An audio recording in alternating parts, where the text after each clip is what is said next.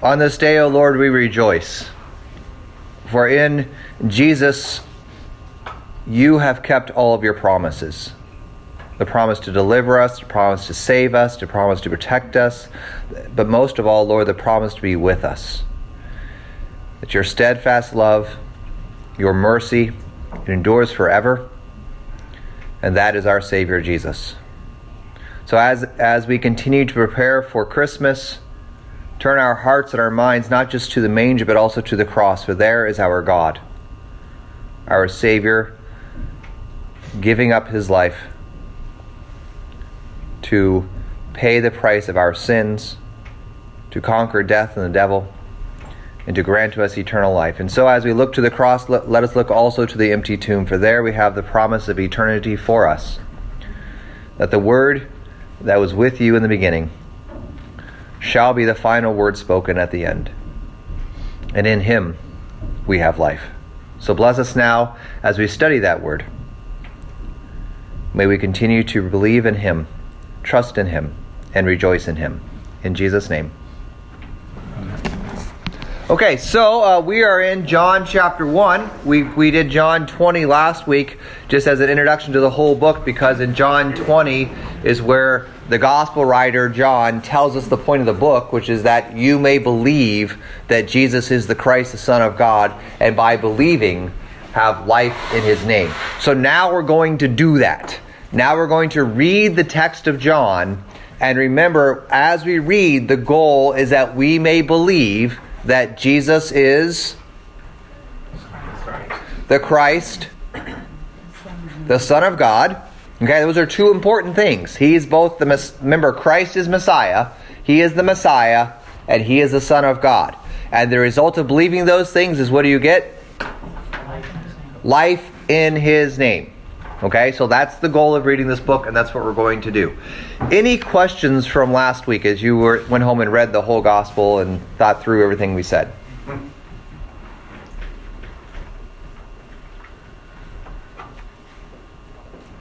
Any questions on anything else that you were thinking about all week? Corey, there are people near you that I don't know. Related to Katie. They're related to Katie. And who are they? This is my mom and dad, Carl and Carly. Welcome. It's so nice to have you here. We're so happy you're here with us. We love having them with us all the time, so it's a blessing. Roger? Hey, question. Who decided the order of the books? I did. They called me. The order of the books of the Gospels is kind of a mystery. No one knows exactly when they were decided, but this is the normal order: Matthew, Mark, Luke, and John. We really don't have a lot of manuscript evidence of any other orders. There are different lists of canons that we have in the history, but the Gospels are pretty set. It is normally Matthew, Mark, Luke, and John. And one of the exceptions to that is that some people link together Matthew and Luke, and they're referred to as the Gospels with genealogies in them. Okay, so there is a little bit of evidence for Matthew and Luke being side by side, and Mark and John. John's always last. John's just always last because it's the best. You just lead up to climax. But John is pretty much always last. Matthew and Luke sometimes are put together because of the gospel genealogies, but the manuscript evidence we have is pretty much Matthew, Mark, Luke, and John.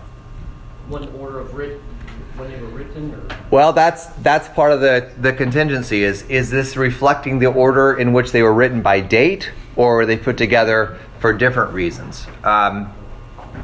If you look at it in one way, Matthew and John are both apostles. Mark and Luke are not. Okay, so you have apostle. In the middle you have two non-apostles. But remember, Mark wrote down the preachings of Peter. That's where he gets his apostolic authority. And Luke wrote with Paul, kind of as his apostolic authority. And maybe with the Virgin Mary too. So you get some of that in there. But yeah, it's kind of hard to say. But what is important is that we have no manuscripts in which these four Gospels are put together with other Gospels. It is always these four and only these four. You don't have a manuscript with Matthew, Mark, Luke, and Thomas. It just isn't out there. Okay? The Christian church didn't do that. They saw these as different books than these other things that people have called gospels lately. Okay? The Gnostic, they're not a church, the Gnostic group, they had their collection of gospels. But even in their collection of gospels, these were different. Okay? So the order is kind of set. It's the way it's been for a long time. Remember, in the early church, if you went to church like in 200 AD, your church would probably have 2 books. One book would be the 4 Gospels collected, possibly with the book of Acts, but probably not. Probably just the 4 Gospels. 4 Gospels. And then the other book you would have are the letters of Paul. Okay, those are the 2 books that we have the best manuscript evidence were circulating already by 200 AD. Separate collections of Paul's writings in one volume and the Gospels in another. Okay, and the Gospels were Matthew, Mark, Luke, and John. And these are the books of the church. Now, 1 Peter and 1 John were also circulating widely at that time, but they weren't necessarily in a separate book, and the other books kind of came along later and got put together. But in the very, very early church, very, very early, we have great manuscript evidence that there was the Gospels were kind of seen as a volume, and the letters of Paul were seen as another volume. Those are the 2 great books that churches would have. Okay? And the Gospels are always these 4. Always. The manuscript is actually pretty amazing of these 4 Gospels. Just these 4. And always these 4. Okay? And remember, we talked about this a little bit last week, but I want to make sure we get this really clear. How many Gospels are there? 1. There's 1 Gospel. It's the Gospel of Jesus. Right? It's the good news of what God has done for us in Christ. Now, these Gospels Gospel now means books, right? These are all the Gospel of Jesus Christ according to Matthew, Mark, Luke, John, right? It's not Matthew's gospel. It's still Jesus' gospel. It's just according to Matthew. And that's actually the way the manuscripts preserved is. We don't have manuscripts that say Matthew's gospel. No, it says the gospel according to Matthew. The gospel according to Mark. The gospel according to Luke. The gospel according to John. And the gospel is very clearly the story of the death and resurrection of Jesus. Right? Mark does not contain any mention of the birth of Jesus. John does not contain the transfiguration. Okay? John contains no exorcisms. So those things are not the gospel. All of these 4 books spend at least a third of their time talking about the suffering, death, and resurrection of Jesus. That's what they have in common. He is God in the flesh. He is truly man. He dies on a cross and he rises again. That's the gospel. Okay? So the gospel of Jesus Christ is this. That's what it is. Okay? And all 4 of these accounts talk about in different ways, but all get us to this event. The death and resurrection of Jesus and what that does as God's work to save humanity. Okay? Does that make sense? So that's... And when you read these other gospels that people keep finding, none of that is in there. They're very different. They don't have this as the goal. As a matter of fact, the manuscripts are different. It will actually say the gospel of Judas, the gospel of Thomas. The manuscripts are actually differently labeled than what we have as the 4 gospels of Scripture. So in no way are these other gospels out there even close to being the same as these, just from on a manuscript level, let alone, and the content is crazy, right? The content isn't even close. Does that make sense? Okay. Any other questions?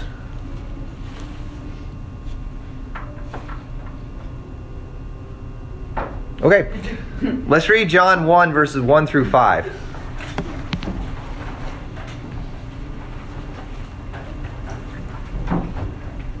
In the beginning was the Word, and the Word was with God, and the Word was God. He was with God in the beginning. Through him all things were made. Without him nothing was made that has been made. In him was life, and that life was the light of men. The light shines in the darkness, but the darkness has not understood it. Okay, thank you very much. Really. That's just amazing. That text right there, I'm not exaggerating. There are people who have spent their entire lives studying those verses. That's how important they are, and that's how full of theology they are. Okay, so we are not going to spend our lives doing that, but we are going to spend the next couple of years. Yeah, maybe. Number one. I'll do my best to get through it. Number one. Of what other book does this beginning remind you? Genesis. Okay? We just did Genesis, so now, what other book? Lord of the Rings. Lord of the Rings, right, which is written because of these books. But anyway. But in the scriptures, this goes back to Genesis 1, verse 1, right? How does Genesis 1:1 read? In the beginning, God. And I don't want you to miss this. Genesis says, in the beginning, God. Right? John says, in the beginning, Word. What is wrong here? So if you're an Old Testament believing Jewish person and you're reading John, you're going to say, no, you messed up. The only thing in the beginning is God. And John is saying, in the beginning was the Word. And they're saying, what are you saying here? What is going on that you are asserting that this Word is now where only God belongs? So right away we have a huge problem in this book. Any monotheistic Old Testament believer cannot swallow this. Okay? Remember, monotheistic.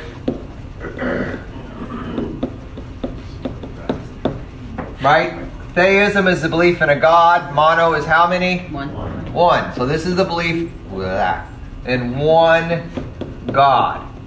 Are you a monotheist? Yes. Who here believes in one God? Yes. Yeah. Who believes in more than one God? That's because you're a sinner. Right? But we believe that the only one God actually exists. Right? And now John is saying, in the beginning, not Elohim or Yahweh, what does he say? Logos. Word. Okay? So, this gets us back to Genesis, but the problem is, we're pulling the rug out from underneath you right away. You know the story. In the beginning, God created, and all of a sudden, John says, in the beginning, Word. And it makes you stop and say, what are you getting at? Roger? We need to define beginning though also, because God has no beginning. Number 2. When is the beginning?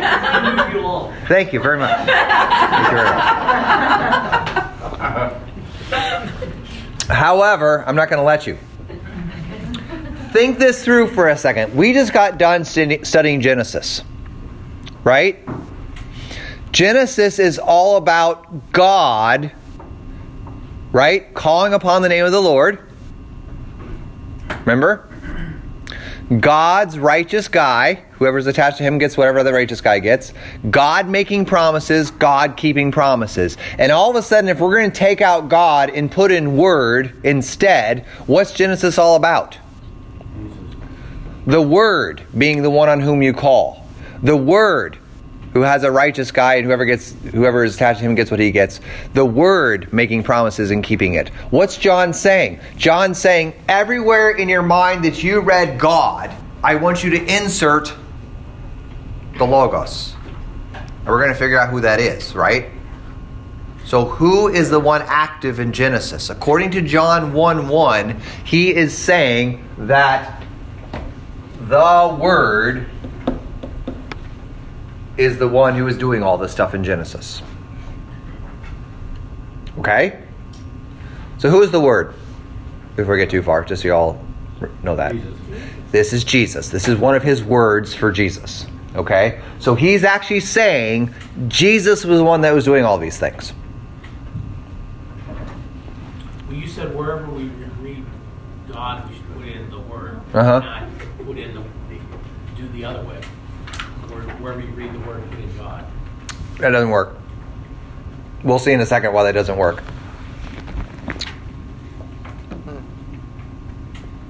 Yeah, it exactly. That's the correct reaction. It doesn't work both ways. It kind of will, but it kind of won't. We'll see, because we have to separate the two. Okay, that's number 4. We're getting there. Okay, so number 2. When is the beginning? Roger. When is it?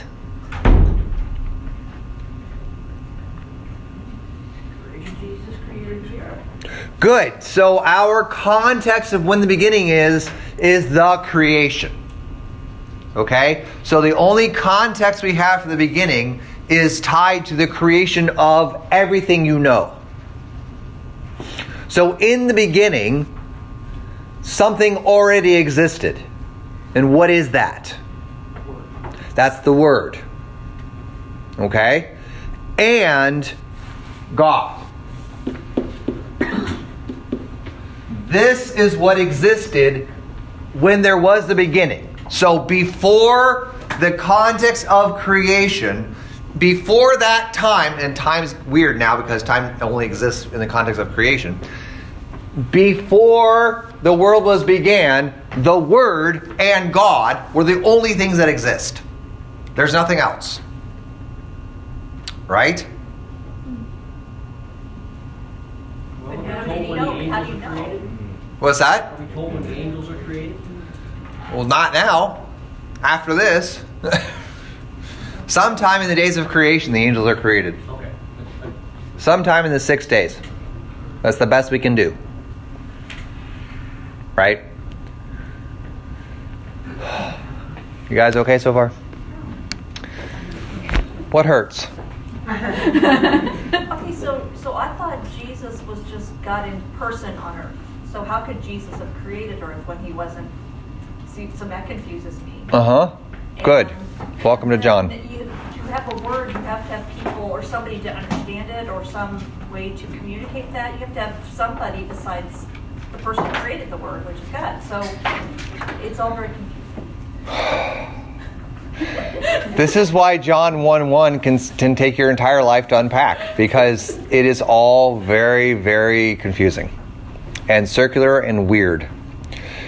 But this is what he's saying.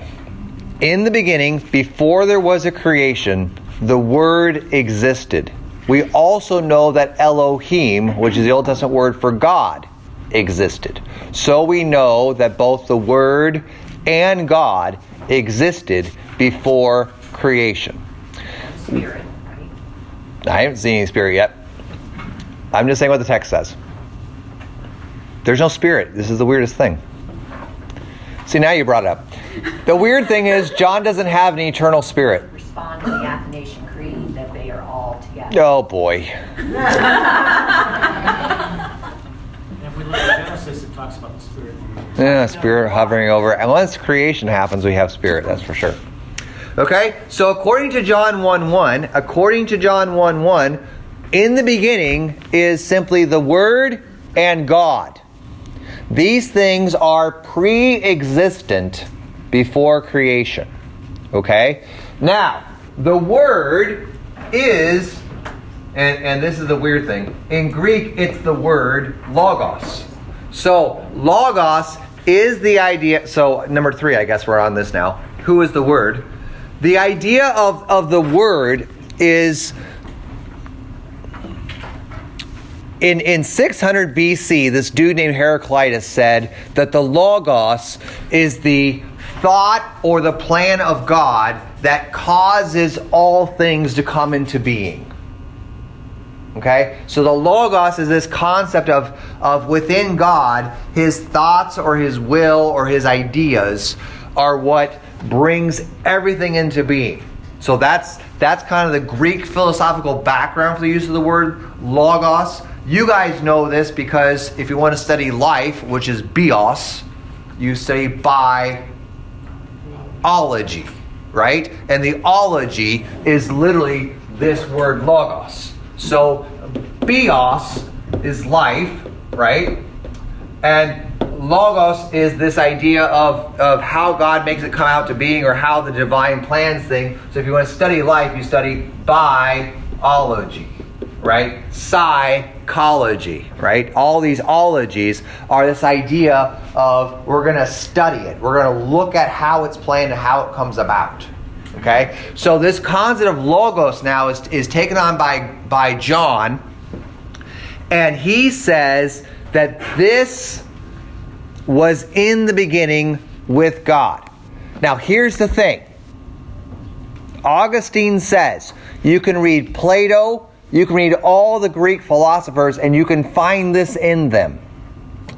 But what you will never find is that this logos ever takes on flesh. So what we learn in John 1:1 already is that this word he somehow has the same characteristics of God because it's eternal. It's before the creation, right? And only God exists before creation. So this logos, this word, is God, right? Because it's got all the qualities of God before creation. Not created by God. Okay, so that's a big thing here too. The word is uncreated. Okay? So the word is uncreated. Who else is uncreated that you know? God. Okay? So, the word is uncreated. It's not part of the creation. It's before creation. Okay? So, it's this idea, this concept of something in God that causes all creation, but it's also divine, like God is, because it's before creation. So, what we say is, this is the way they classically say it, is that this is the second person of the Trinity. The Word is the second person of the Trinity. We also label that person of the Trinity with other titles. Right? We call it the Son of God. If God the Father is the first person of the Trinity, then the Son is the second person of the Trinity. We also call the second person of the Trinity the pre-incarnate Christ. Okay? Or if you want to listen to the sermon today, it's the Advent Christ. So the pre-incarnate, that's a weird R. I don't know what happened there. Sorry about that. What this means is basically Jesus before he has flesh. Okay? So there was a time when the Son of God, the second person of the Trinity, existed but had not yet become incarnate. Right? What time is that? Before creation. Annunciation. Well, before creation, and also all of the Old Testament. Is the Son of God around at that time? Yes. He just doesn't yet have his body. Right? Because that actually happens historically at the Annunciation. Okay, so how do you talk about Jesus before he's actually Jesus in the flesh? You talk about him with words like the pre-incarnate Son of God, second person of the Trinity, or in this case, the Logos. Doesn't the Old Testament identify in specific spots Jesus as an archangel? Not an archangel. He's the angel of the Lord. He's the angel of the Lord. Okay? So another way we talk about him in the Old Testament is the angel of the Lord. And remember that angel is simply the word messenger. Okay? So he is the messenger of Yahweh. As a matter of fact, it might actually be easier to think of it as he is the message Yahweh. And we'll get there in the prophets, okay? Yeah, Tom. Isn't it in the episodes where the angel of the Lord is Yeah. in, isn't there somebody that he is appearing to? Yeah. So somebody actually sees. Actually, someone sees the manifestation of God, and then God speaks. So we know those are instances where God is showing up in the flesh. And this is verse 14. We haven't gotten there yet. We have 13 more verses to do before we get there, but which will take us years. But the only God who appears in the flesh is who? Jesus. Okay? And that's important. When God shows up in the flesh, it's always the second person of the Trinity, right? I didn't write that one. It's the second person of the Trinity.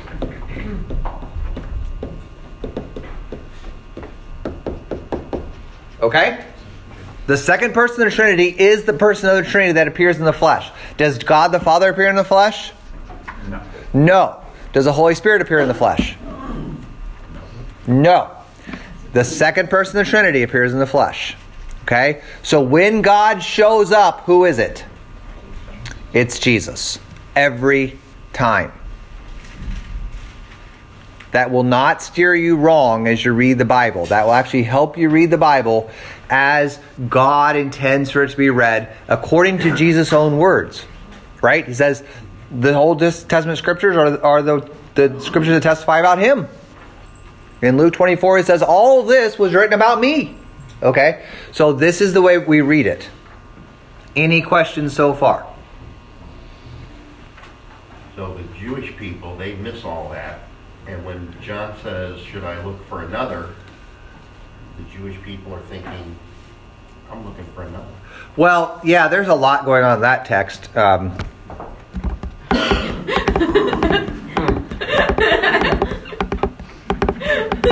There's a lot going on in that text. The rabbinic conception of God, they did believe that there were other things besides Yahweh that were eternal.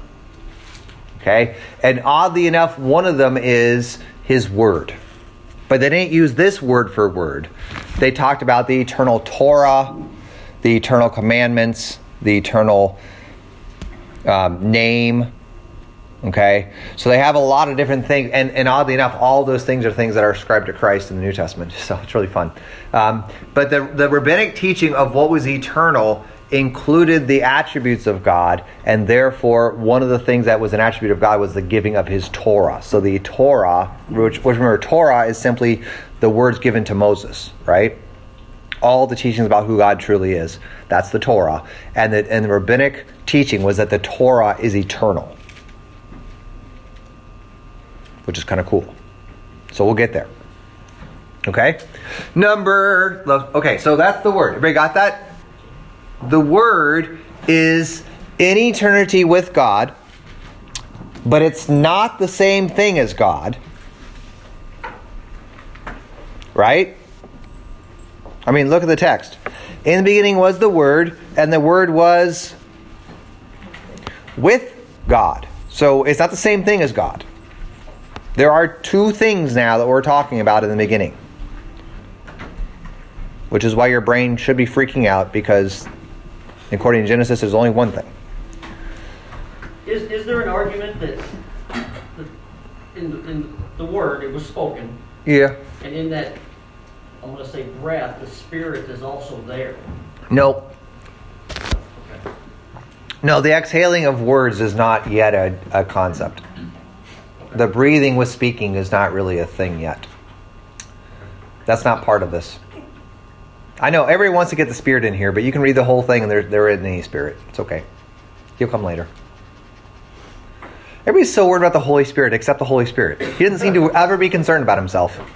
We're always like, we got to get him in there. He's like, I'm good. I'm fine. Just get to Jesus and you'll be fine. If you believe in Jesus, who's the one working? Holy Spirit's the one that gives you that faith. So just get to Jesus and the Holy Spirit is there. Don't worry about it. Okay? He'll take care of himself. He is God after all. Right? Yeah, there's no Spirit. This is the weirdest thing. And John does this. This is also in 1 John. There's no Spirit in 1 John until the end of chapter 3.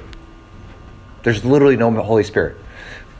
1 John 1, 1 John 2, 1 John 3, no Holy Spirit. And at the end of 1 John 3, all of a sudden the Holy Spirit shows up. And guess what the first half of 1 John 4 is about? The Spirit. Once John starts mentioning the Spirit, he's like, oh, by the way, Spirit does this and this and this and this and this. Same thing in the Gospel of John. Once the Spirit shows up, he shows up in a big way. Okay? Matter of fact, he's the only way to get into the kingdom of God. So, keep coming. You'll learn that too. All right, so number 4. Who is God?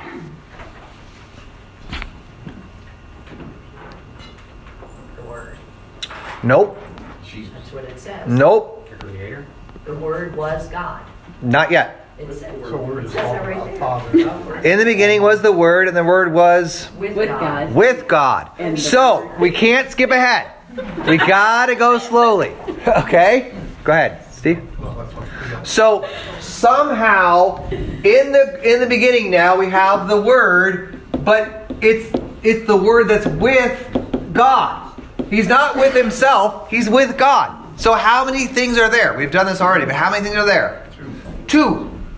Okay? So we have Word and God. Okay? Now, if the Word is the Son of God, the second person of the Trinity, who's God? The first person of the Trinity, we call the Father.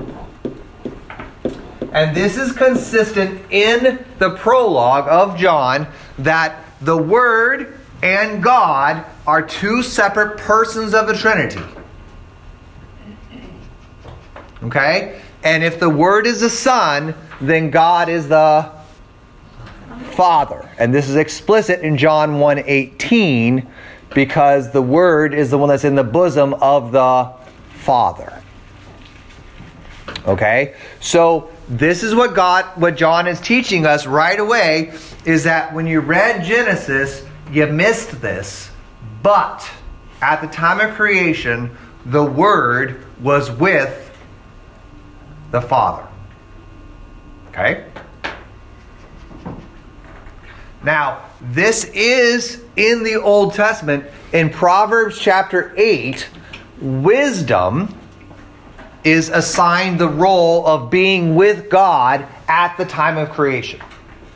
Okay, so this isn't totally new, but in Proverbs chapter 8, wisdom, the wisdom of God, was with God at the creation and helped out in creation, which we'll get there when we get to John 1, verses 3 and 4.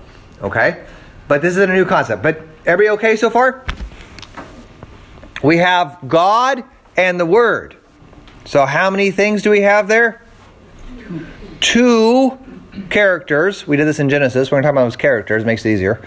2 characters. One's called the Word and the other's called God. And they both exist at creation. Before creation. Pre-existent, eternal beings. Okay, a couple hands. Okay, Tom? Where does Genesis 18:1 fit into this? 18:1. Yeah. The visit to Abraham? Yeah. It fits in well. So he's showing 3. Yeah, stop it. Just let John be. Okay? John has read all of this. He knows it. He's just getting there. Okay? Give him a chance. John knows about the Holy Spirit. He's not trying to please you. He's just writing.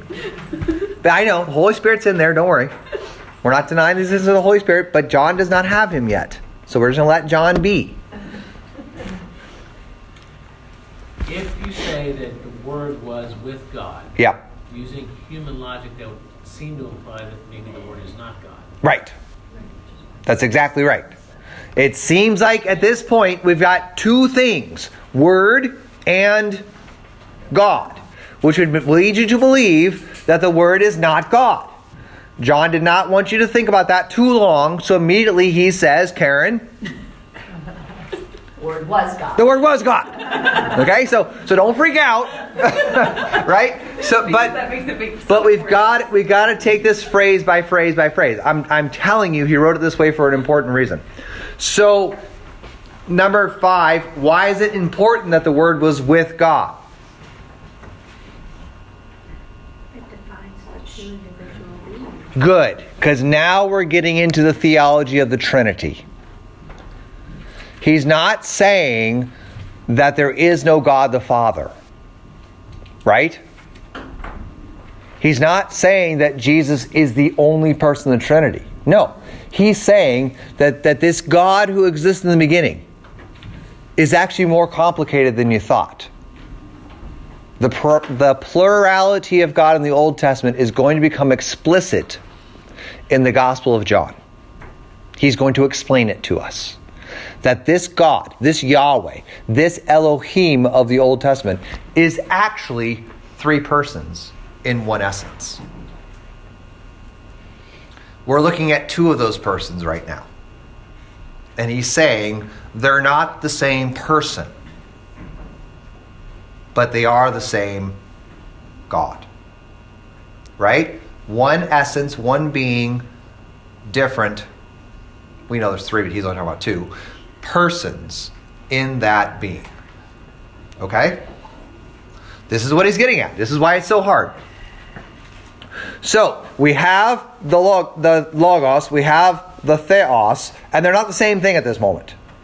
And yet, Karen can't wait to get ahead.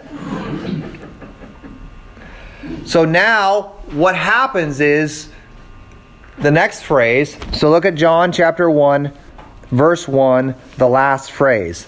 And the Word was God. Does your Bible say was demigod or kind of God or God but not quite as much? It's a very blunt statement. This Word that we've been talking about, not only is it with God, it actually is God. Okay? So, here's your Christology quiz. Is Jesus as much God as the Father is God? Amen. Is Jesus equal to the Father? Is Jesus the Father? I thought they were exactly equal and They're the same height. same height. Right. What's that?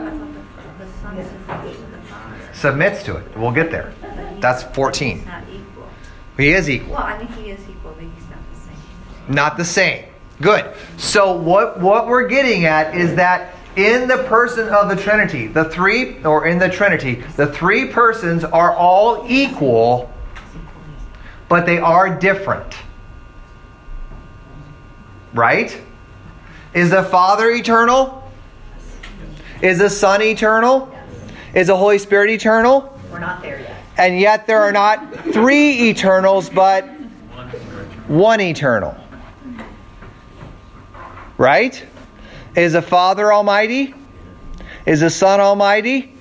Is the Spirit Almighty? And yet there are not 3 Almighties, but 1 Almighty. Is the Father created? Is the Son created? Is the Holy Spirit created? No. No, they are not created because they are God. right? It is God. How do you talk about it? The three persons of the Trinity, none of them are created. So, is the Father begotten? Is the Son begotten? Yes. Is the Spirit begotten? No. So the Father is uncreated and unbegotten. The Son is uncreated but is begotten. The Spirit is uncreated and unbegotten. But we got to figure out what He is. So, is the Father proceeding? No. Is the Son proceeding? No, He's begotten. Is the Spirit proceeding? Yes. So the Father is uncreated, unbegotten, and not proceeding. The Son is uncreated and not proceeding, but is begotten. The Spirit is uncreated, unbegotten, but is proceeding. Well, that makes it just clear. See? How could you not understand that? Okay? So this is the way the church has tried to wrestle with this idea that when we talk about the second person of the Trinity and we talk about God the Father, they're totally equal when it comes to being God, and yet they're not the same person. Okay? And person is kind of a technical term for instantiation of existence. Okay? So this is the Athanasian Creed. The entire point of the Athanasian Creed is to explain John 1:1. And all the questions it causes. It's like, well, wait a minute. Are you saying? And the answer is yes, but no. Okay? So here's the question. Here's what I just want to make sure we all get. Is Jesus fully God? Is He created? No. He is uncreated, just like the Father. The second person of the Trinity is eternally existent with the Father. Right? Okay? Is Jesus actually God the Father? No. They are two different persons of the Trinity. So in our excitement to call Jesus God, we can't get rid of God the Father. Right? We've got to keep them both. Because, this is important, did the Father suffer for you on the cross? No. No. Only the Son. Did God die for you on a cross? Dr. Bonnick, did God die for you on a cross? Yes. Behold your God. If you didn't catch it in early service, come back. It's in the sermon. He talks about this, right? This is your God. And yet it's not the Father or the Spirit that's dying. It is the Word. The second person of the Trinity. Okay? Fully God. This is what Christmas is all about. That baby is God. It's the Word in flesh. It's the eternal God with tiny, cute little hands. That doesn't make any sense. But that's the way it goes. Okay? All right, so number 6. Who then is the Creator?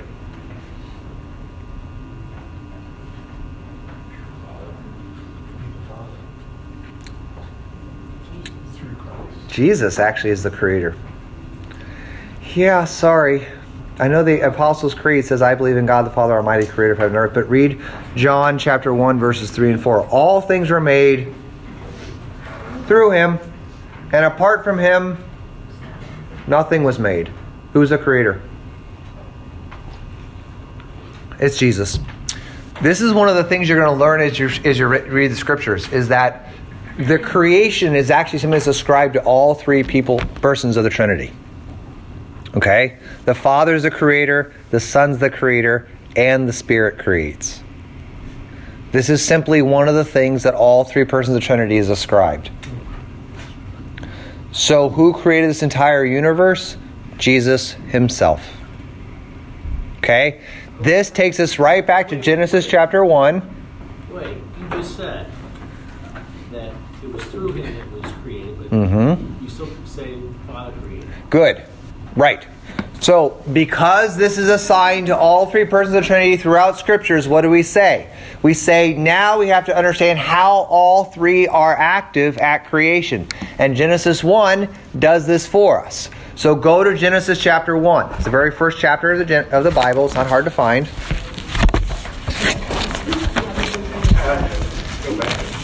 Yeah, we got to start Genesis again. Okay, Genesis chapter 1. Now that we've read John 1 through 3, we can go back and read Genesis 1, and it all makes sense. It's all right there for you. Okay? In the beginning, what does it say? God created heaven and earth. So, at this point, who is that? It's the Word.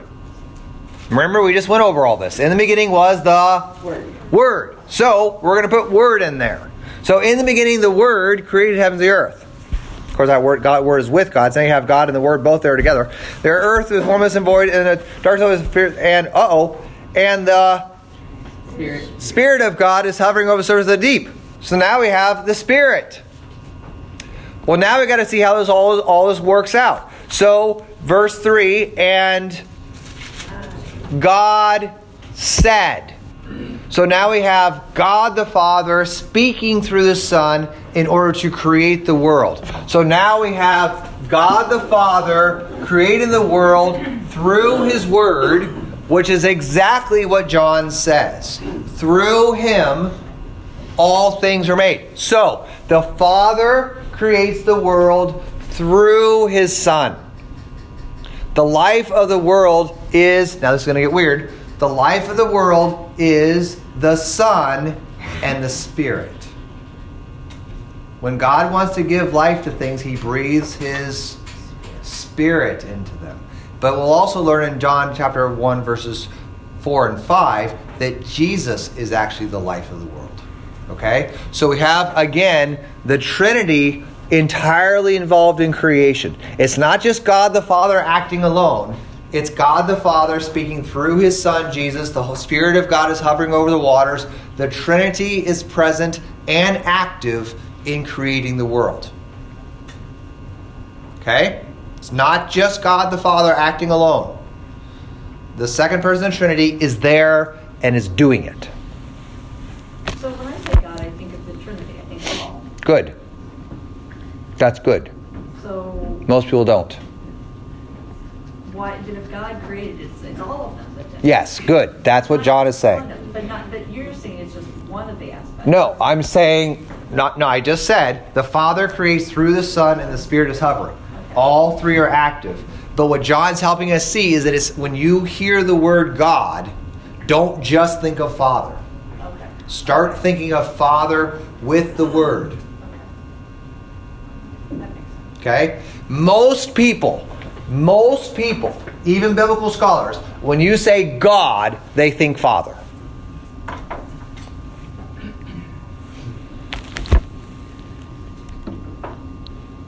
Right? I mean, just think about it. Do we worship the same God as the Jews and the Muslims? And people say, well, we all believe in the God of Abraham. We all believe in the God of the Old Testament stories. We all believe in one God. They're not thinking Jesus. They're thinking Father. Right? And what John is saying is, no. Change your thinking. When you hear God, I want you to think eternal Logos. I want you to think second person of the Trinity. I want you to think the second person of the Trinity with the Father. And the second person of the Trinity is God equal to that Father. Now, here's the thing before you guys leave. Why does it matter?